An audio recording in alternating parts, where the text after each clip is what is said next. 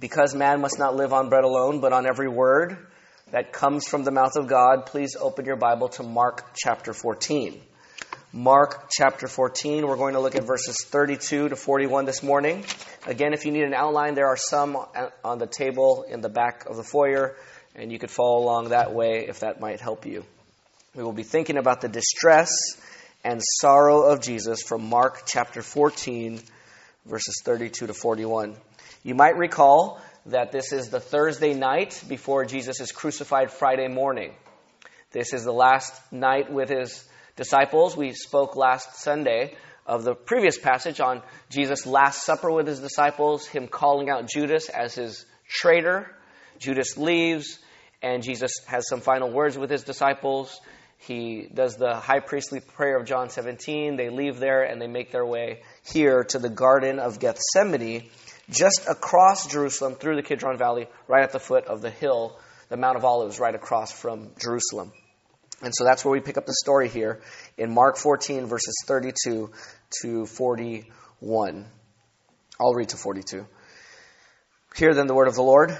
Then they came to a place named Gethsemane, and he told his disciples, "Sit here while I pray." He took Peter, James, and John with him, and he began to be deeply distressed and horrified.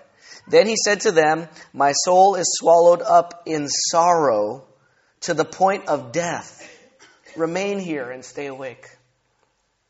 Then he went a little farther, fell to the ground, and began to pray that if it were possible, the hour might pass from him.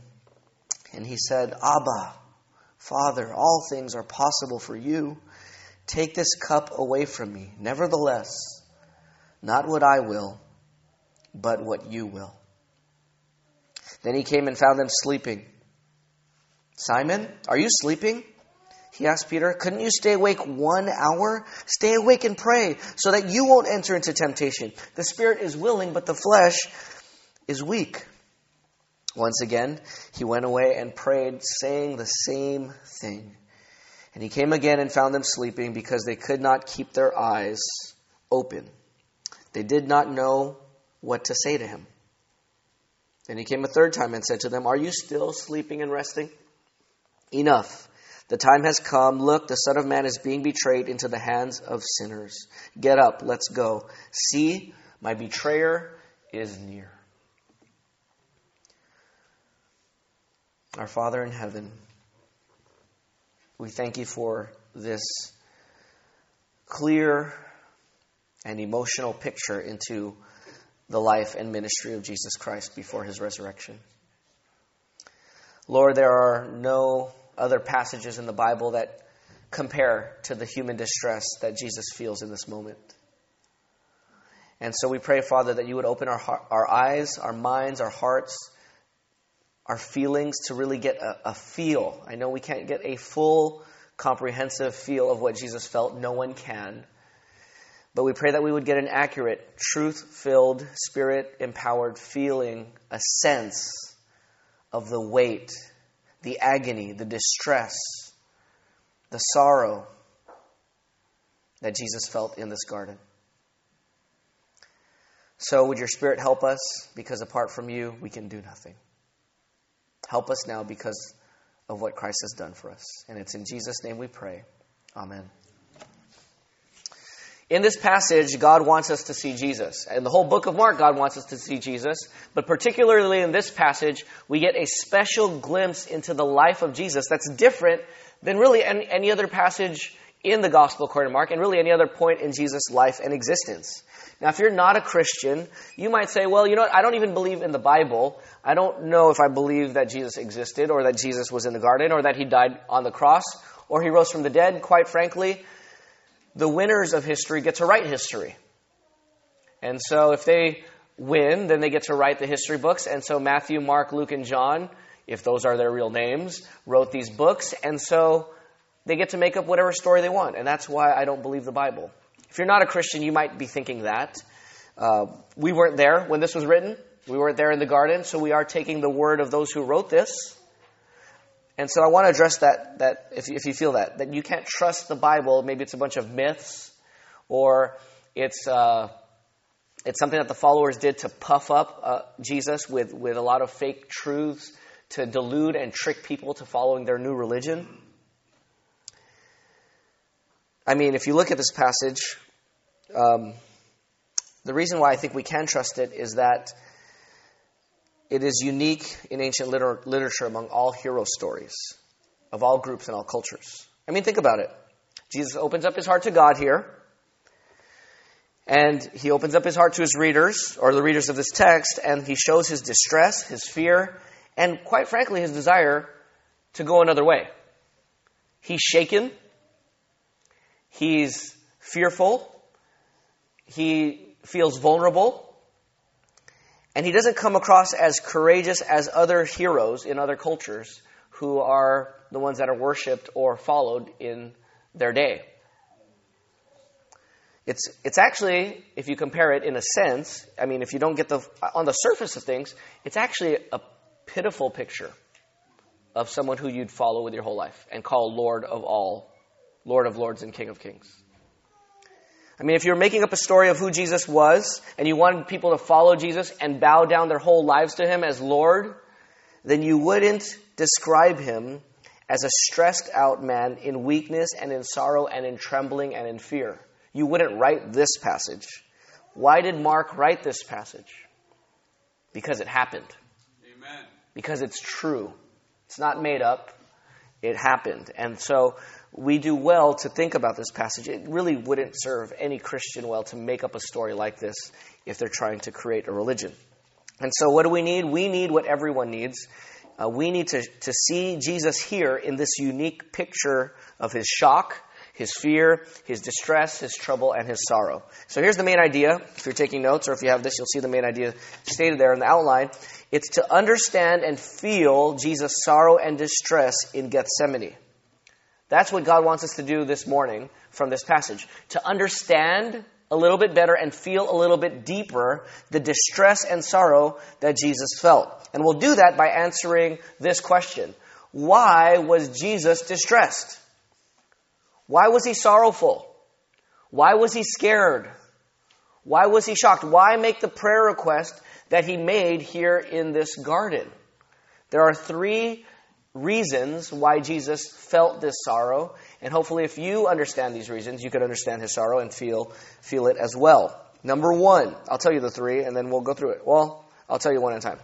Number 1, because Jesus felt this sorrow and distress because his disciples checked out on him. Or his disciples check out on him. They check out. He's there. He asks for their help. He asks for their company. He asks for their prayer. And what do? They fall asleep. They check out on him. They don't. So there's 2 parts to this, at least, with them checking out on him. Number 1, they don't feel his deep distress. They should have felt it. Look at verse 32. They came to a place named Gethsemane, and he told his disciples, "Sit here while I pray." He took Peter, James, and John with him, and he what? After he took Peter, James, and John, verse 33, what did it say? What does it say? He what? He became troubled. Now, I want you to read that word "became" again, or my translation says, he began to be deeply distressed. This is a new moment in Jesus' experience. He always knew he was going to the cross. He predicted it several times. He knew he was going to rise from the dead. He knew he was going to be arrested. He knew he was going to be betrayed. He just predicted that at dinner that evening. So he's not tricked by any of this. But now, at this point, reality is beginning to sink in. Not that he was delusional, but he's starting to feel the pressure of the moment. He begins, for the first time, to feel distressed and horrified. It says here in my translation, deeply distressed. In the next verse, verse 34, he says, "My soul is swallowed up in what? In sorrow." To the point of what? Death. I mean, he's so burdened that he could literally die. Now, you felt burdens in your life, I'm sure. You felt sorrow. You've been there. You've been distressed. But Jesus here feels distressed to the point of death. And so if you're Peter, James, and John, you're in the inner circle of Jesus. You've hung out with him for 3 years of your life or 2 years of your life. I'm not sure exactly when they started following Jesus in his 3-year ministry, but somewhere in there, about 2 to 3 years of your life. You've been following this man around, and he's been utterly confident, right? In the face of opposition, in the face of questions, in the face of demon-possessed people, in the face of his own disciples, in the face of a storm. Jesus has always been cool, calm, collected, and confident. And yet here, he begins to be distressed. And that does not pique the curiosity of the disciples. They don't scratch their head and think, something's different here. But something was different here. And that's why Jesus feels even more alone. Because if they would have been observing him for the last 2 years, which they have, they should have noticed that this is unique. Jesus has been bearing their burdens for so long, right? Couldn't they as friends just say, Lord, something looks like something's wrong with you. Are you okay? There's no concern for him. No concern for his stress. You know when you feel stressed out and you're around, you could feel this in church. You could even feel it this morning. You could feel stressed out and you're around people and everyone's smiling. And not that we shouldn't smile. If you're happy, smile. But my point is, everyone's around you feeling like life is going on and they're okay. And you feel stressed and troubled. And you feel like no one can relate to you even in the midst of people who are church family or literal biological family. And here's Jesus with his 3 closest friends telling them he's sorrowful to the point of death, and they take a nap. That's what happens. They take a nap. They're tired. Wake me up and tell me about it in the morning. Perhaps. So verse 37 says, going down to verse 37, let's see what happens here. This is after the prayer, at least the first prayer. Then he came and found them, what? Sleeping. And so he says to Simon, and he does question the 3 of them, are you sleeping, Simon? He asked Peter, couldn't you stay awake for 1 hour? Could you stay awake for 1 hour? They couldn't even stay awake for an hour. Now think about your close friend. If your closest friend was in sorrow, I just saw today from one of my friends, he posted a picture of his dad who was there half asleep, working on a laptop in a hospital chair while his wife was there recovering. And he said, this is my dad who, the dedication of my dad to my mom, where even in the midst of the craziest of moments, he's just there trying to stay awake and persevere with his wife. And so you look at this, and Jesus is saying, I'm in the most stressed out moment of my life. And it's not even a normal stress. I can barely walk. I'm falling on the ground praying. And they don't get the cue. They don't get the clue. Not even 1 hour. You guys, I know you're tired. I know it's been a long day. You couldn't stay awake 1 hour with me. And he's not trying to give them a guilt trip. He's just literally burdened and wanting company. Wanting sympathy. Wanting someone around him who's praying alongside of him. Now, why does Jesus want them to pray? Look at verse 38.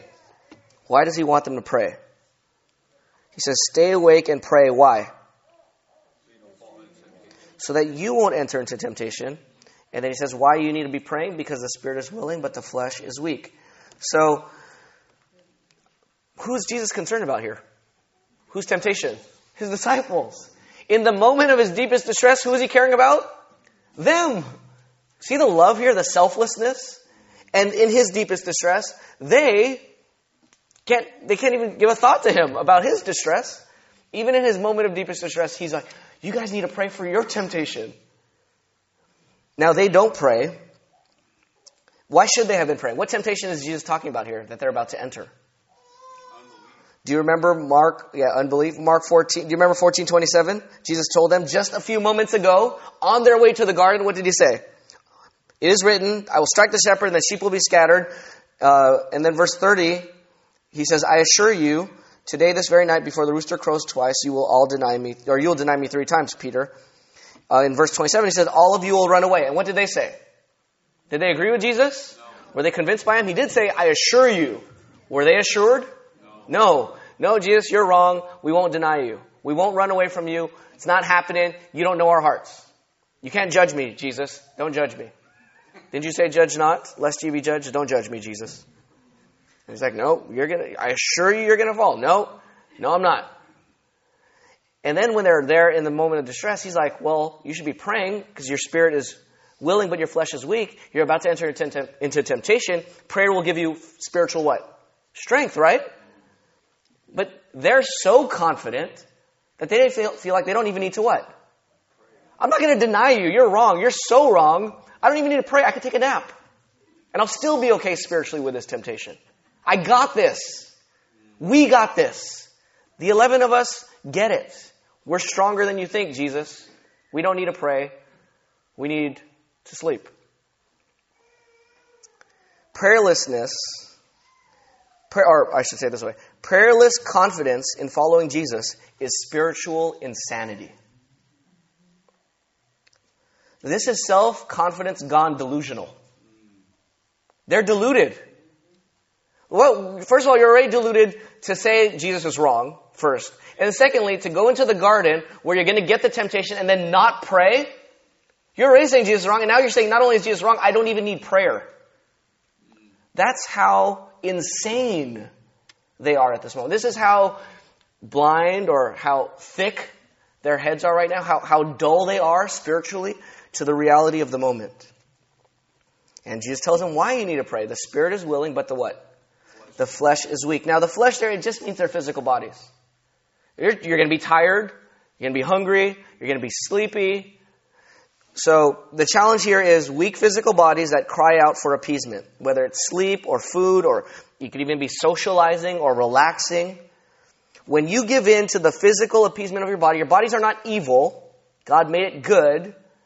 But when you give in to the physical appeasement, to the neglect of spiritual nourishment and health, you're on your way into falling into temptation. Amen. You're on your way into falling into temptation. Don't think you got this. You don't got it. We need to take heed. 1 Corinthians 10:12 says, so whoever thinks he stands must take heed or be careful lest he fall. Jesus' scriptural and solemn warning was quickly dismissed, and they were in grave spiritual danger, and they could not even see it.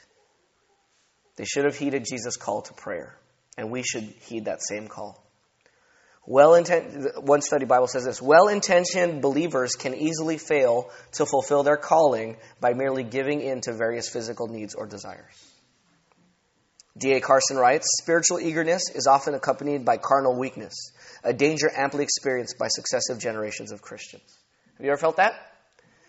Spiritual eagerness, Lord, I'm going to go hard after you. I'm going to pray. I'm going to seek your face. I want to be near you, nearer, my God, to thee. You sing songs like that. And then you just knock out and fall asleep, right? Lord, I'm going to fast. I'm going to fast, Lord, for 2 meals. And then like 5 minutes and you're like, oh, I'm so hungry. I just, cheat a little bit here. Snickers bar, perhaps. The point is, in great spiritual eagerness, we need to be aware of our physical weakness. Amen. And not only do we need to be aware, we need to fight against it. We need to discipline ourselves. Even in trial here, again, this is just so sweet of Jesus. Even in this trial, he's seeking to serve them and bless them for their good of their souls. Whenever you feel overwhelmed in trial and in pressure, as much as possible, look around and seek to help someone else enjoy and follow Jesus. And that will help you deal with your distress. When I visited one of our church members in, a convalescent home this past week, I just shared with them some prayer requests of the church members. Here are some other people you could be praying for in the church. Why? Because when you pray for others and just get your mind a little bit off of your own pressure and you bear the burdens of others, it kind of makes your burden a little bit lighter itself. Amen. That's what Jesus is doing here. He has the deepest, heaviest burden ever that any human's ever carried right now in this moment, and he's caring about other people. That's just spiritual maturity. Amen. Thinking about others. If you're not a Christian, let me say this to you. Perhaps you've been abandoned and you feel alone. Maybe even those closest to you have hurt you and cut you the deepest. Jesus understands. And he longs to help you so that you would never truly be alone. I can't say that Christians never feel like they're alone. It's not true. We do. But if you're not a Christian, I want you to know that Christians are never really alone. Now, we feel that sometimes because we're a little bit deluded ourselves, but we're never really alone as Christians. Amen. And if you're not a Christian, you don't have to be alone either. You don't have to go through your trials and your struggles alone. You can have a church family that will go around you, that will come around you and help you. But even, quite frankly, our church family fails us, right? I'm not saying it's useless. Jesus didn't think the disciples were useless. Just stay away, I'm going to pray by myself. No, he still asked for help. But even in asking for help, his ultimate help came from God himself. And so, if you're not a Christian, I invite you to think about Jesus and go to Jesus who could understand your pain. If you're a Christian, here's what God's telling you this morning. Colossians 4:2. Devote yourselves to prayer. Stay alert in it with thanksgiving. Okay, Colossians 4:2. Devote yourself to prayer. Not just praying on the side, but be devoted to prayer. Stay alert in it with thanksgiving. Have you been alert in your prayer life? And would you say, just characterizing your own life, no one else is going to critique you, just critique yourself here. Could you say, my life is characterized by a devotion to prayer? As I was studying this passage, I started getting convicted myself. I started praying. I went through the members list, started praying through the different members, and I got sleepy. Like 3 minutes in, I'm like, what? Come on, I've been studying this all week. Like, I know I'm not supposed to be sleeping. Like, 3 minutes. I couldn't question God. I mean, I feel like God's looking at me like, really? Stay alert in it with thanksgiving. Devote time every day for prayer. Here's my challenge to you, practical one. Double your prayer time. Okay, I don't know what it is. You're saying, well, I only pray for 1 minute. Well, pray for 2 minutes. I only pray for 3 minutes. Pray for 6 minutes. I only pray for 5 minutes. Pray for 10 minutes. Now, if you're like, well, I pray for an hour. Maybe that might be a little bit much to double that. But, extend your prayers. If you're one of the hour-a-day prayer warriors, praise God for that. Pray for us as a church family. I'm sure you do if you're praying for an hour. But I would even challenge you to extend prayer time. Challenge yourself to pray more. This week, I'm not saying in the future, don't just have that good thought. I'm asking you, if you're taking notes, to even write down some resolution. I resolve that I will pray 5 minutes a day without distraction. Turn off the phone, throw it across, put it in another room, and just 10 minutes I'm going to pray without ceasing and just focus on God. Devote time to prayer. For a church family, what does this mean for us? We need to pray as a what? As a church, right? Churches do not grow strong by being prayerless as a church. Now, we should be praying on our own at home, but even getting together to pray. So I would invite you and challenge you to go to prayer meeting on Sunday nights if you're committed to this church as a member of the church. Amen. Go to prayer meetings on Sunday nights. Now, today is Father's Day, so you might have plans. I'm not trying to guilt trip you today of all days to be here tonight, but we will be here, at least me and my kids, for Father's Day. But if you will be here tonight for prayer, then we'll be here. But either way, if you're not coming tonight, okay, I do understand it's Father's Day. I would challenge you to come to prayer meeting. If you can't come every Sunday, come once a month. If you can come more than once a month, go twice a month. Either way, even that, here, let me give you another practical application. If you can't do that, because some of you, health-wise and driving in dark, I get that. Pray with people here before you leave. Today, this morning. Share with each other. We greet each other. Ask each other for prayer. And pray for each other now. Hey, let's pray. Can we pray right now? And pray with them right now. That's what would be the application here, right? Disciples were checking out on Jesus, leaving him alone. Let's not leave each other alone. Let's pray for each other as a church family. Number 2. Okay, that's the first reason why Jesus was distressed, because his disciples checked out on him. Number 2, second reason why Jesus was distressed. He was distressed and sorrowful because his Father denies his request.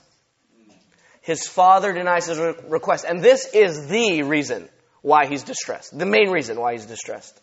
His Father denies his request. So he goes on a little farther, verse 35. Go back to verse 35. He went a little farther, he fell to the ground, and he began to pray that if it were possible, the hour might pass from him. So there he is. That's his prayer request. Let this hour pass from me, this moment, this assignment. If you go to verse 36, he goes further and says, Mark starts to quote him, and he said, Abba, Father. By the way, that's a statement of intimacy, right? His dad who cares for him. On Father's Day, this is appropriate, right? Many fathers care for us and show the love of God the Father. And oftentimes we, myself included, fail as fathers to show that kind of care to our children. And yet God the Father, whether by good example or by bad example, we point to the Father, the true Father in heaven. And here's Jesus talking to the Father. Abba, Father, verse 36, all things are possible for you. You're omnipotent. You are in heaven. You do whatever you please. Psalm 115, verse 3. Nothing is too difficult for God. All things are possible for God. All things, Lord or Father, are possible for you. Here's the prayer request. Take this cup away from me. There it is. Take this cup away from me. Now, Jesus knew God's plan. I told you, we've been studying Mark. He's predicted it. He knows what he has to do. He knows he has to die. He knows he has to be arrested. And yet he still prays what? That the cup would be what? Removed. Taken away. Is this a sinful prayer? Obvious answer, no. Jesus never sinned, right? Sometimes we say we want to pray according to God's will, which means we try to figure out His sovereign will of decree, His eternal plan that is hidden from us, and we just want to pray according to that will as if we could figure it out. That's not, when we say pray according to God's will, we're not talking about pray according to God's will of decree. You don't know His plan. You pray according to God's will of command, what He has revealed in Scripture. Amen. So you pray those prayers, and if it's biblically acceptable, you pray it, and then you let God decree what He decrees. And that's why Jesus says, nevertheless, not my will, but what? Your will be done. Your will of decree. Your plan. Let your plan be accomplished. But just because God has a plan doesn't mean we don't pray, right? We have some members who have cancer. If a member gets cancer and we pray for healing, we do pray that. We should pray that. Now, is that God's will of decree? Do we know God's plan? Yes or no? Do we know God's specific plan? No, we don't. But can we pray for healing? Yes. And at the end of our prayer, we say, not my will, but yours be done. But we still pray it. Jesus is not a fatalist. You know what a fatalist is? Fatalism, and you got to be careful. If you read the Bible a lot and you're big on theology and the sovereignty of God and God's plan from beginning to end, and all our days are written in God's book before there was even one of them, Psalm 139, we can start to reason from that sinfully. We can sinfully reason from God's sovereign control and plan that therefore, if God knows everything, I don't need to pray. It's all up to fate anyways. That's sinful thinking. Not that God controls everything and plans everything. That's biblical thinking. But when you reason from that I don't need to pray, that's fatalism. And that's sinful. Well, God has His plan anyways. What good is prayer? That's what Satan wants you to think. Jesus was not a fatalist. He doesn't throw his hands up in the air and reduce human responsibility or genuine communion with God. He's going to talk to God, and God is going to listen to him. And when you pray, God listens when you come in the name of Jesus. He's not a genie who's going to say yes to every prayer request you pray, but He will listen, and He will commune with you. He will hear you, and He will draw near to you, and you will draw near to Him. Because it's not just about requests, yes and no. God's not, He's not like at the DMV where He's just kind of stamping yes or no, approval or non-approval to requests. He's your Father. And He wants to spend time with His child. So we draw near. Jesus here draws near. Now, we learned about compatibilism last week. God is in control of everything, and yet we have human responsibility. And they both, though we don't understand exactly how they are together, we know that they both are together. And if that's true, here is a good example of it. Jesus knows God's sovereign plan, and yet He has a responsibility to commune with God and to pray to God and to trust God in actual real time. And so just like last week, we destroyed your excuse to sin based on God's sovereignty. Well, God knew I was going to sin, so I guess it's not my fault. Wrong. We talked about that last week, right? This week, here's the destruction. What compatibilism destroys. Well, God knows everything, so I don't have to pray. Wrong. Yes, God is sovereign. Yes, He's in control. Yes, He hears us. Yes, He interacts with us. Yes, we must pray. Now, why is He stressed? What is His prayer request? Remove or take this what from me? Take the what from me? The cup. What is the cup? The cup of wrath. So Mark 10:45. What does Mark 10:45 say? Mark 10:45, Jesus says, when He's talking to His disciples and they're arguing about who the greatest is, He says in verse 44, whoever wants to be first among you must be slave to all. Verse 45, for even the Son of Man did not come to be served, but to what? Serve. To serve and to what? Give His life as a ransom for many. Jesus is giving His life as a payment for our debt. As a ransom for God's wrath that is demanded of us. He is paying the judgment, the condemnation that we deserve for our sins, the wages. to use a Romans 6 term. The wages of sin is death. And who paid that wage? Jesus is paying that wage here as a ransom for many. Amen. That's what the text says. And so here's the cup of Jesus having to pay the condemnation, the wrath of God, the second death for the many here, at least in Mark 10:45. Remember Mark 14:22 and 24? Take this body, or take this is my body. In Mark 14 verse 24, this cup establishes the new covenant in my blood. It is shed for many. Remember we talked about that last week? That's this cup here. It's the cup of Him shedding His blood to atone for our sins. If you're taking notes, we don't have time to turn here, but I'll read it to you. You can write this down. Jeremiah 25:15 and 16. You can look at it later. Jeremiah 25:15 and 16. I'll read it to you. It says this. This is what Yahweh, the God of Israel, said to me, Jeremiah says. Take this cup of the wine of wrath from my hand and make all the nations I am sending you to drink from it. They will drink, stagger, and go out of their minds because of the sword I am sending among them. What is the cup? It's a cup of the wine of God's wrath. It's the sword. It's judgment for sin. It's condemnation. And so Paul says, he calls in Romans 3:25, the propitiation. Jesus is the propitiation. He's the wrath bearer. He bears our wrath in our place for our sins, taking the judgment. You know that Romans 3:25 passage where it talks about Jesus as the propitiation on the cross? There's another translation for the word propitiation. Maybe a better translation. Mercy seat. Mercy seat is taking you back to the Old Testament picture. If you're fast enough, turn to Leviticus 16. Okay? If not, you can just listen. But turn to Leviticus 16. It's the third book of your Bible from the very front. Genesis, Exodus, Leviticus. Leviticus 16 and go to verse 11. Leviticus 16 verse 11 says this about the mercy seat. This propitiation, the sacrifice of Jesus.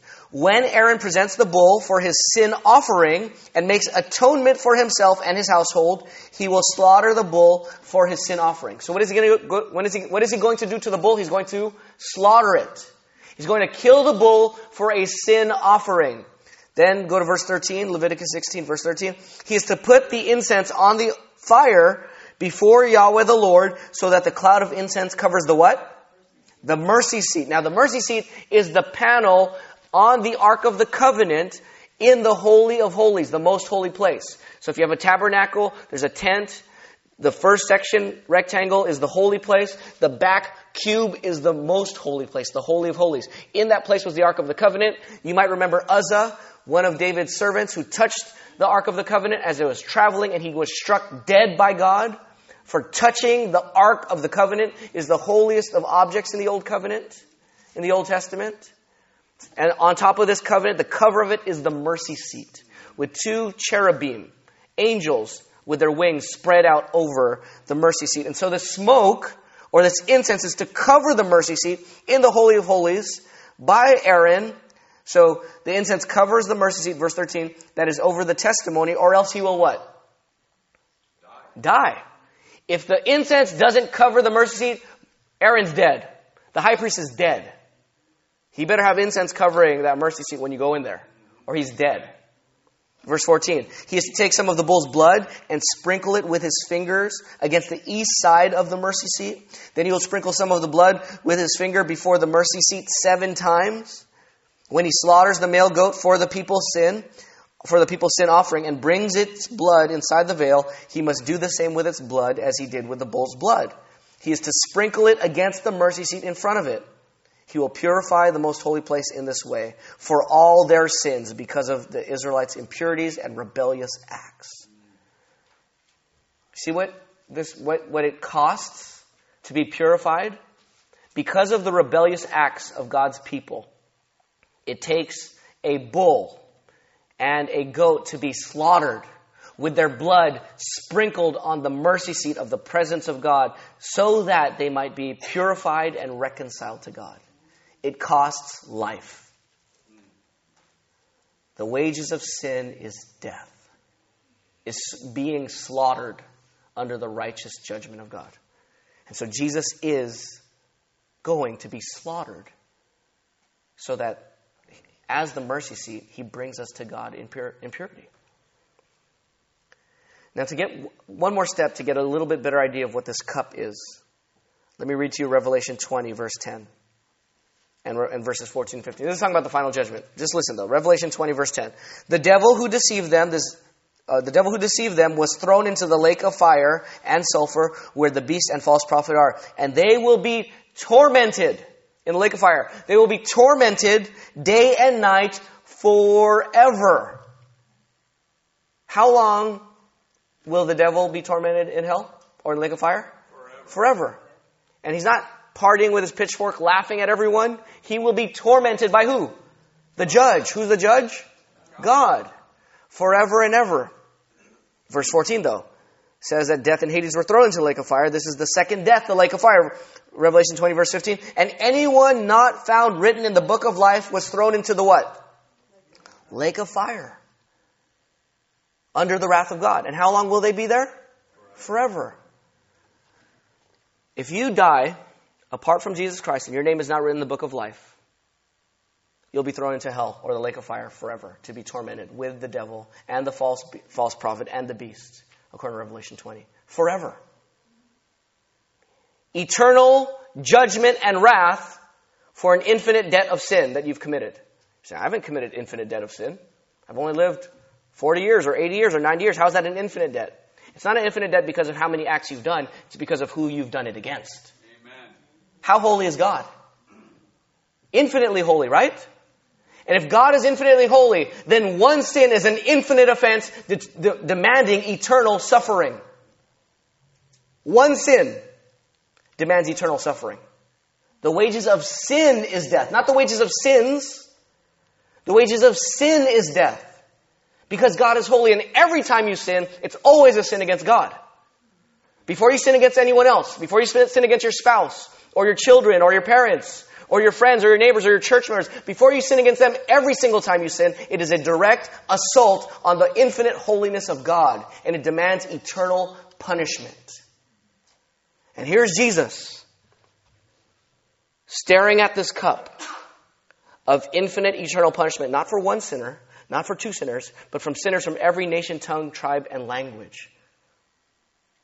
And he's going to drink all of it. What it would take you to suffer forever in hell, Jesus is going to drink on that cross.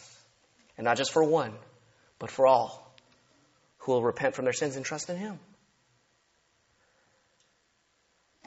That's the cup.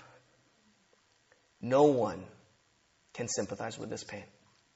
Amen. Not even those in hell can. Those in hell get closest. They could do 1 zillionth of it in the sense of, and they'll never exhaust it. But Jesus is not just going to stay in hell forever, or he didn't go to hell. He's not going to be under God's wrath on the cross forever. But in those 3 hours of darkness as he hangs on the cross, he is exhausting the infinite wrath of God for every single sinner who will ever believe right there on the cross. And that's the cup he has to drink. Can you tell why he's stressed out? No one, no human will ever feel this burden. Amen. And if you're a Christian, you'll never even taste a drop of it. He drank it all. Jesus doesn't suffer martyrdom the way Christian martyrs die. You know, Christian martyrs, they die so courageously. You read the stories of, the Church of England and different martyrs there, those who die for Christ. Stephen, right, when he was being stoned, he's there with utter confidence, not like Jesus in this garden scene. Why? Because Christian martyrs die willingly, empowered and secure and hopeful because of what Christ has done. Amen. Jesus dies solitary and under divine condemnation. This is not a martyr's death. This is the one securing all the grace that every martyr will need to die, by him not getting any of it himself. So what's Jesus' ultimate request? But he doesn't just pray that the cup would be passed.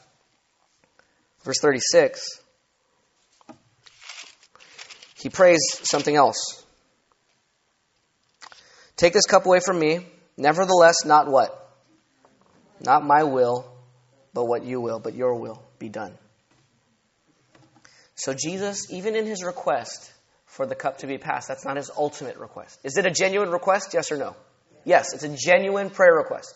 Please let this cup pass from me. But that's not his ultimate desire. He has a stronger, deeper desire. Nevertheless, not my will, but your will be done. So I would say to you, in following Jesus' example here, pray to God your deep desires. Pray to God your honest desires. You want healing? Pray for healing. You want a particular basketball team to win tonight? Pray for them to win tonight. I prayed last game 6, that my team would win by 4 points, and they lost. Right? So, sorry, that's so petty compared to what this is. But my point is, feel free to pray what you desire. God's your dad. He's in heaven asking, what father gives a snake to a kid who asks for bread or stone for bread? And when they ask for fish, he gives them a snake. And you being evil, if you evil fathers do that, how much more will your heavenly Father give you good things to those who ask? Ask for things and let him say no. It's not wrong for God to say no. Is it good that God said no to Jesus about the cup? Are you glad he said no? Right? Are you glad that God says no to you? Maybe not initially, but you should be, ultimately, right? Amen. Who's wiser, you or God? God? Whose plans are better, yours or God's? God. So do you prefer that your will would always be done or God's? God's, right? Now, we don't understand it. I'm not saying we do. We're children. But we could still pray whatever we want and then just say, ultimately, Father, what you will, not what we will. But I'll pray to you and I'll ask for it. As long as I'm not asking for something sinful, it's fair game to ask for it. And if you desire it, I would call you on the authority of God's word to ask. So Jesus here prays, but his deeper desire is to, in obedience, want God's will. When you pray this way, you actually get God breathes fresh power into your prayer. Because you don't have to, am I praying God's will or not? Do I know God's plan? Relax. You don't need to know God's plan. You just need to know that he's good and pray to him. And just say at the end of it, not what I will, but what you will. And what was God's will? That Jesus would what? Drink the cup or not drink the cup? What was God's will? That he would, right? He was pierced for our transgressions. He was crushed for our iniquities. Punishment for our peace was on him, and with his stripes we are healed. Isaiah 53 verse 10, it was the will of the Lord to crush him. Praise God that the Father said no. Praise God that he denied Jesus his initial request and granted his deeper request. Praise God that God said, no, you must drink the cup. And then Jesus said, I delight to do your will. And we get the benefit. God so loved the world that he gave his only Son, that whosoever believes in him will not perish, but what? Have everlasting life. And through Christ's death, we who are saved were made alive together with Christ through this cup because of his great love for us in Christ Jesus. Praise God. What a blessed Father we have. And I don't want you Jesus is the star of the show here. But let's look at the Father for a second. Are you glad the Father said no? Yes. How deep the Father's love for us. How vast beyond all measure that he should give his only Son to make a wretch his treasure. How great the pain of searing loss, the Father turns his face away, as wounds which mar the chosen one bring many sons to glory. Our Father loves us. Jesus doesn't make his initial request, though. I want you to notice this just before we go to our last point. Our last point is short. Jesus doesn't make his initial request, let this cup pass from me, with any rebellion in his heart. Now, we know he's not rebellious because he says, not my will, but your will be done. But there's another reason, there's another clue here why we know Jesus is not rebellious. Now, when we talk to my kid, when my wife and I parent our kids, we tell them, obey first, then ask. So we'll tell them to do something, and then they want to talk about it, right? Well, what about this? Or what about my brother or sister? Well, they got to do this first, right? And they want to talk. I'm like, don't talk. Obey first, then talk. Or talk while you're obeying. Do it, and while you're doing it, now talk. But if you're just going to talk and stand there, stop. I want you to see that Jesus has that heart here. I was actually kind of, whoa, praise God, it's biblical. Now, why? Where's Jesus praying? And where? Where is he right now? Garden of Gethsemane. Why did he go to the garden? Who was sent out of the supper and is coming back with the police to arrest Jesus? Who is? Judas, right? And where's Judas going to go? He's going to go back to the room. And when he goes to the room, Jesus isn't there. Judas doesn't know where Jesus went. Jesus could have went to hide. Because remember, in front of a crowd, Jesus can't get arrested. They need to arrest him in secret. He could have avoided this whole cup, right? But where does he go? The Garden of Gethsemane. In John 18 verses 1 and 2, and in Luke 22, we learn that Jesus frequented this garden. Judas knew that if he wasn't there, he had to think real nervous-like because he wants his money and they're there. Like, where is he? You said you were going to give him to us. He's not in the room. Judas being nervous. Where is he? Where would he be? Where would he be? Let's check the garden. Jesus knew that Judas would check the garden. Judas knows that the traitor is coming, and he goes there anyways. He's asking for the cup to be delivered in the midst of obeying. I'm going to where the cup is supposed to be fulfilled because I'm supposed to go where Judas can find me so that I could be arrested and die. So, Father, I'm obeying you. But I'm still going to ask you, because you're my dad, let this cup be passed from me.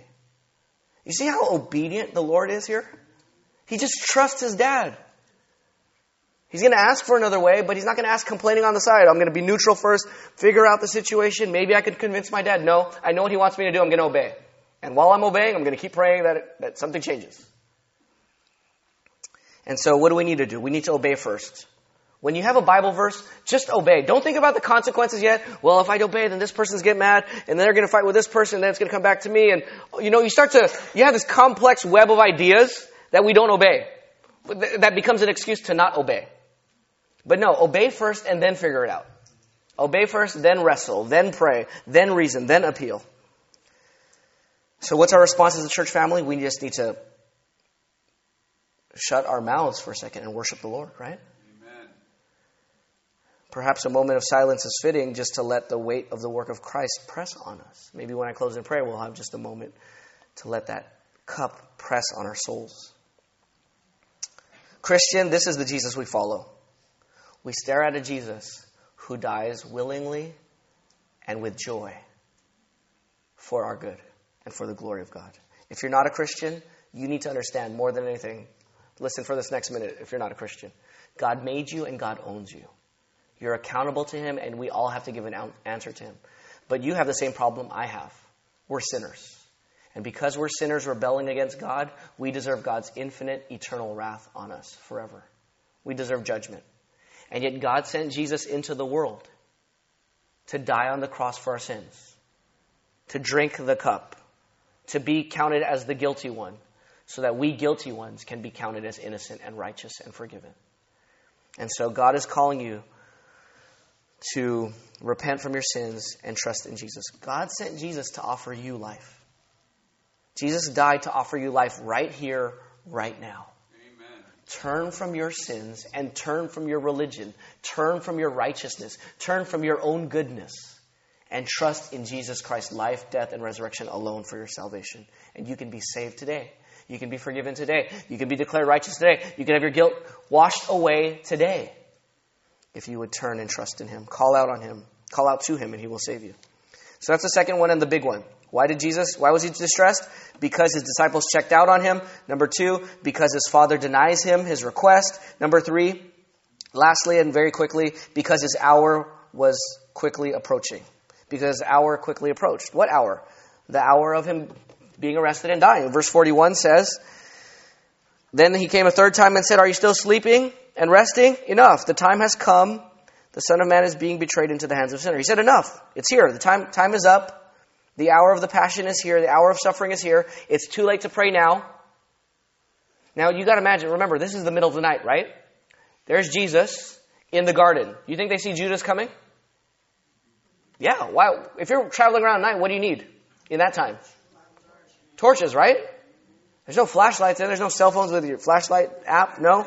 You have torches. And so if you're in the garden praying and all you have is moonlight and you see a bunch of torches coming your way, even in the distance, you could see them coming, right? So he's praying. They're sleeping. He's praying. He sees torches. He sees them. It's about at least half a mile to a mile away. He sees them coming from the distance. And he says, enough. Time's up. No more praying for you guys. There's no more time. My traitor's here. It's time to go. And then from this point on, Jesus moves with resolve and strength. His time of weakness is now, his time of shakiness is gone. It's game time now. So right before the game time, he's nervous. Here it's coming. The traitor comes. The traitor's here.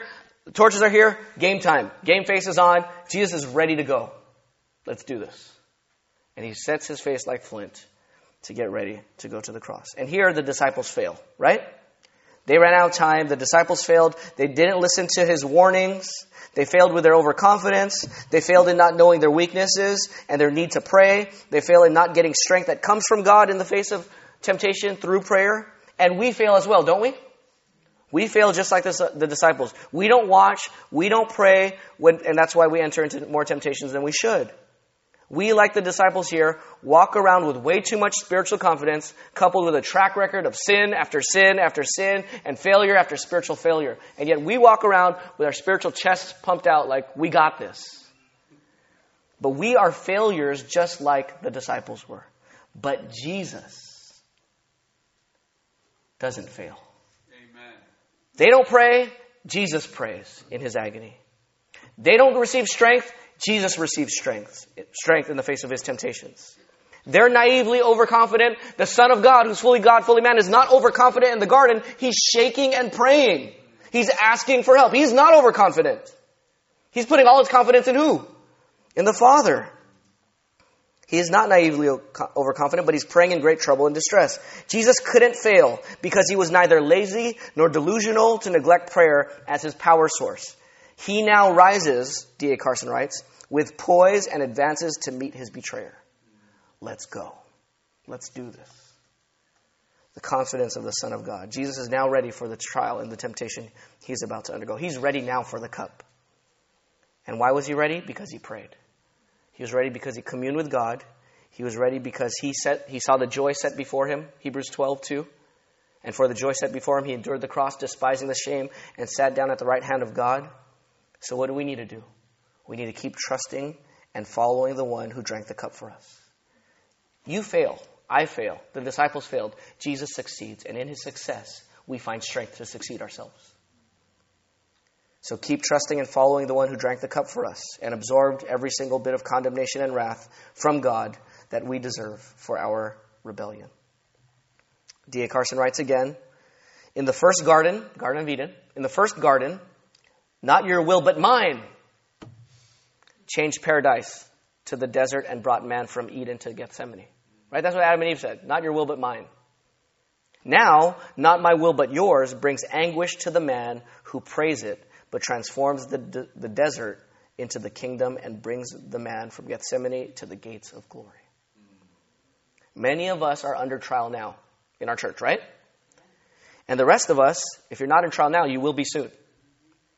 But we who are in Christ, we know our future, don't we?